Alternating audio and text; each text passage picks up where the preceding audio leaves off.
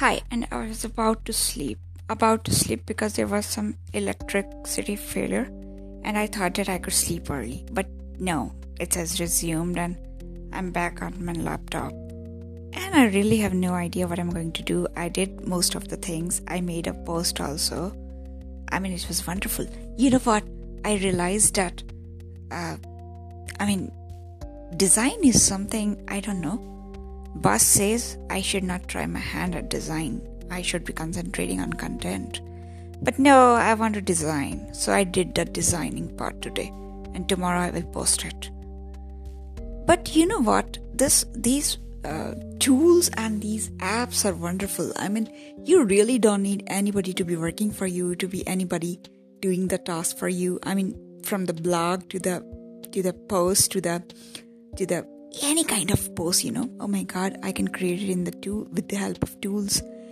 Eventually today you would be surprised to know that I could just do a kind of robotic video making. It was like AI technology we introduced, and we got to write the scripts, and the robots did that script reading for us, and it was so amazing. And there were like 40 I don't know, maybe 40 avatars. And I attended a webinar also, and it was a wonderful day.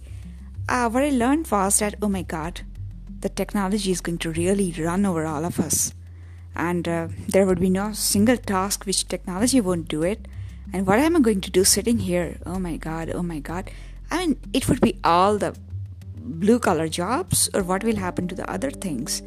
But then again, I have a mixed idea that, you know what, we guys living in the big tier cities and A-tier cities, we will develop ourselves, the companies, the corporate, when it brings the technology, when it brings the AI revolution, we would be the first to benefit.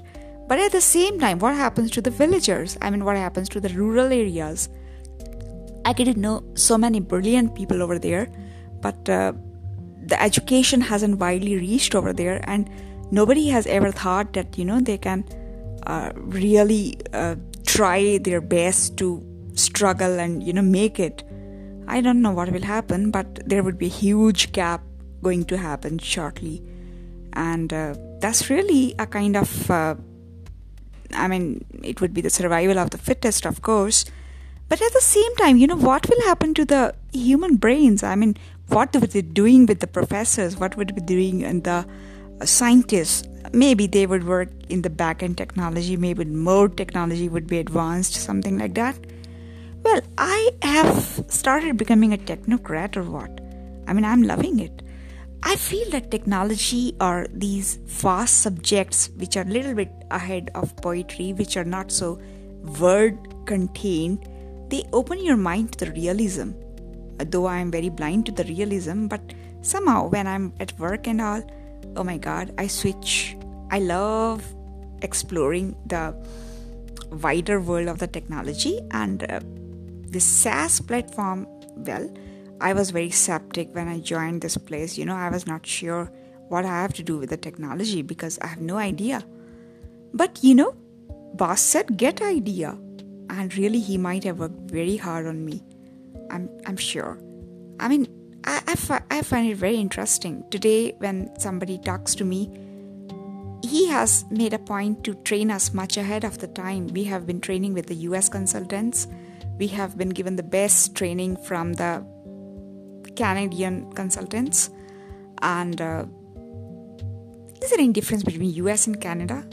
I think yes, I think no, I don't know. So, it's lovely. And then, you know what? He has also exposed me to various kind of CRM apps and tools. I'm very grateful to him. And now he is making a foray into robotics, and maybe he has put me on that also. Well, that's nice. And he keeps on, putting his trust and faith in people, which is extraordinary. And genuinely, he is open to sharing his knowledge.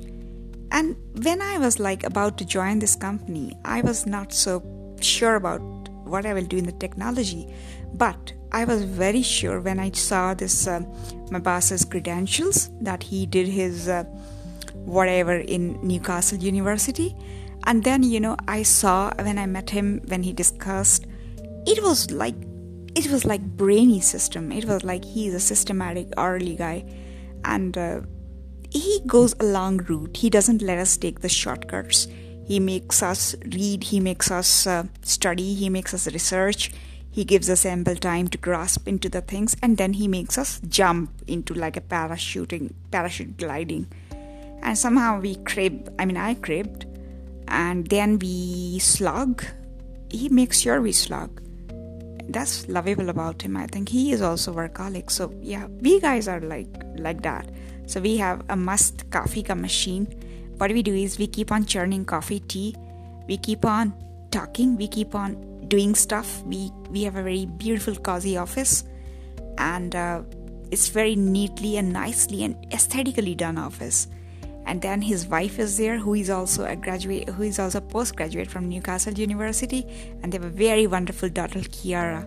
Kiara is my friend. I don't know. Somehow I like her. And then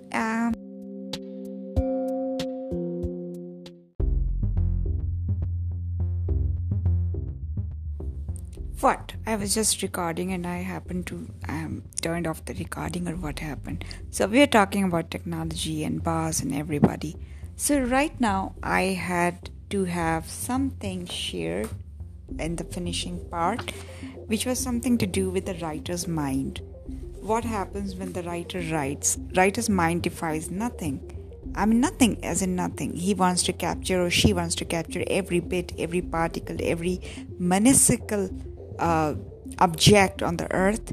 It just wants to go at everything. That's a typical habit of, bringing apart the things and looking deep into that and trying to understand. So there's something, just one condition. Don't stifle. Oh, please.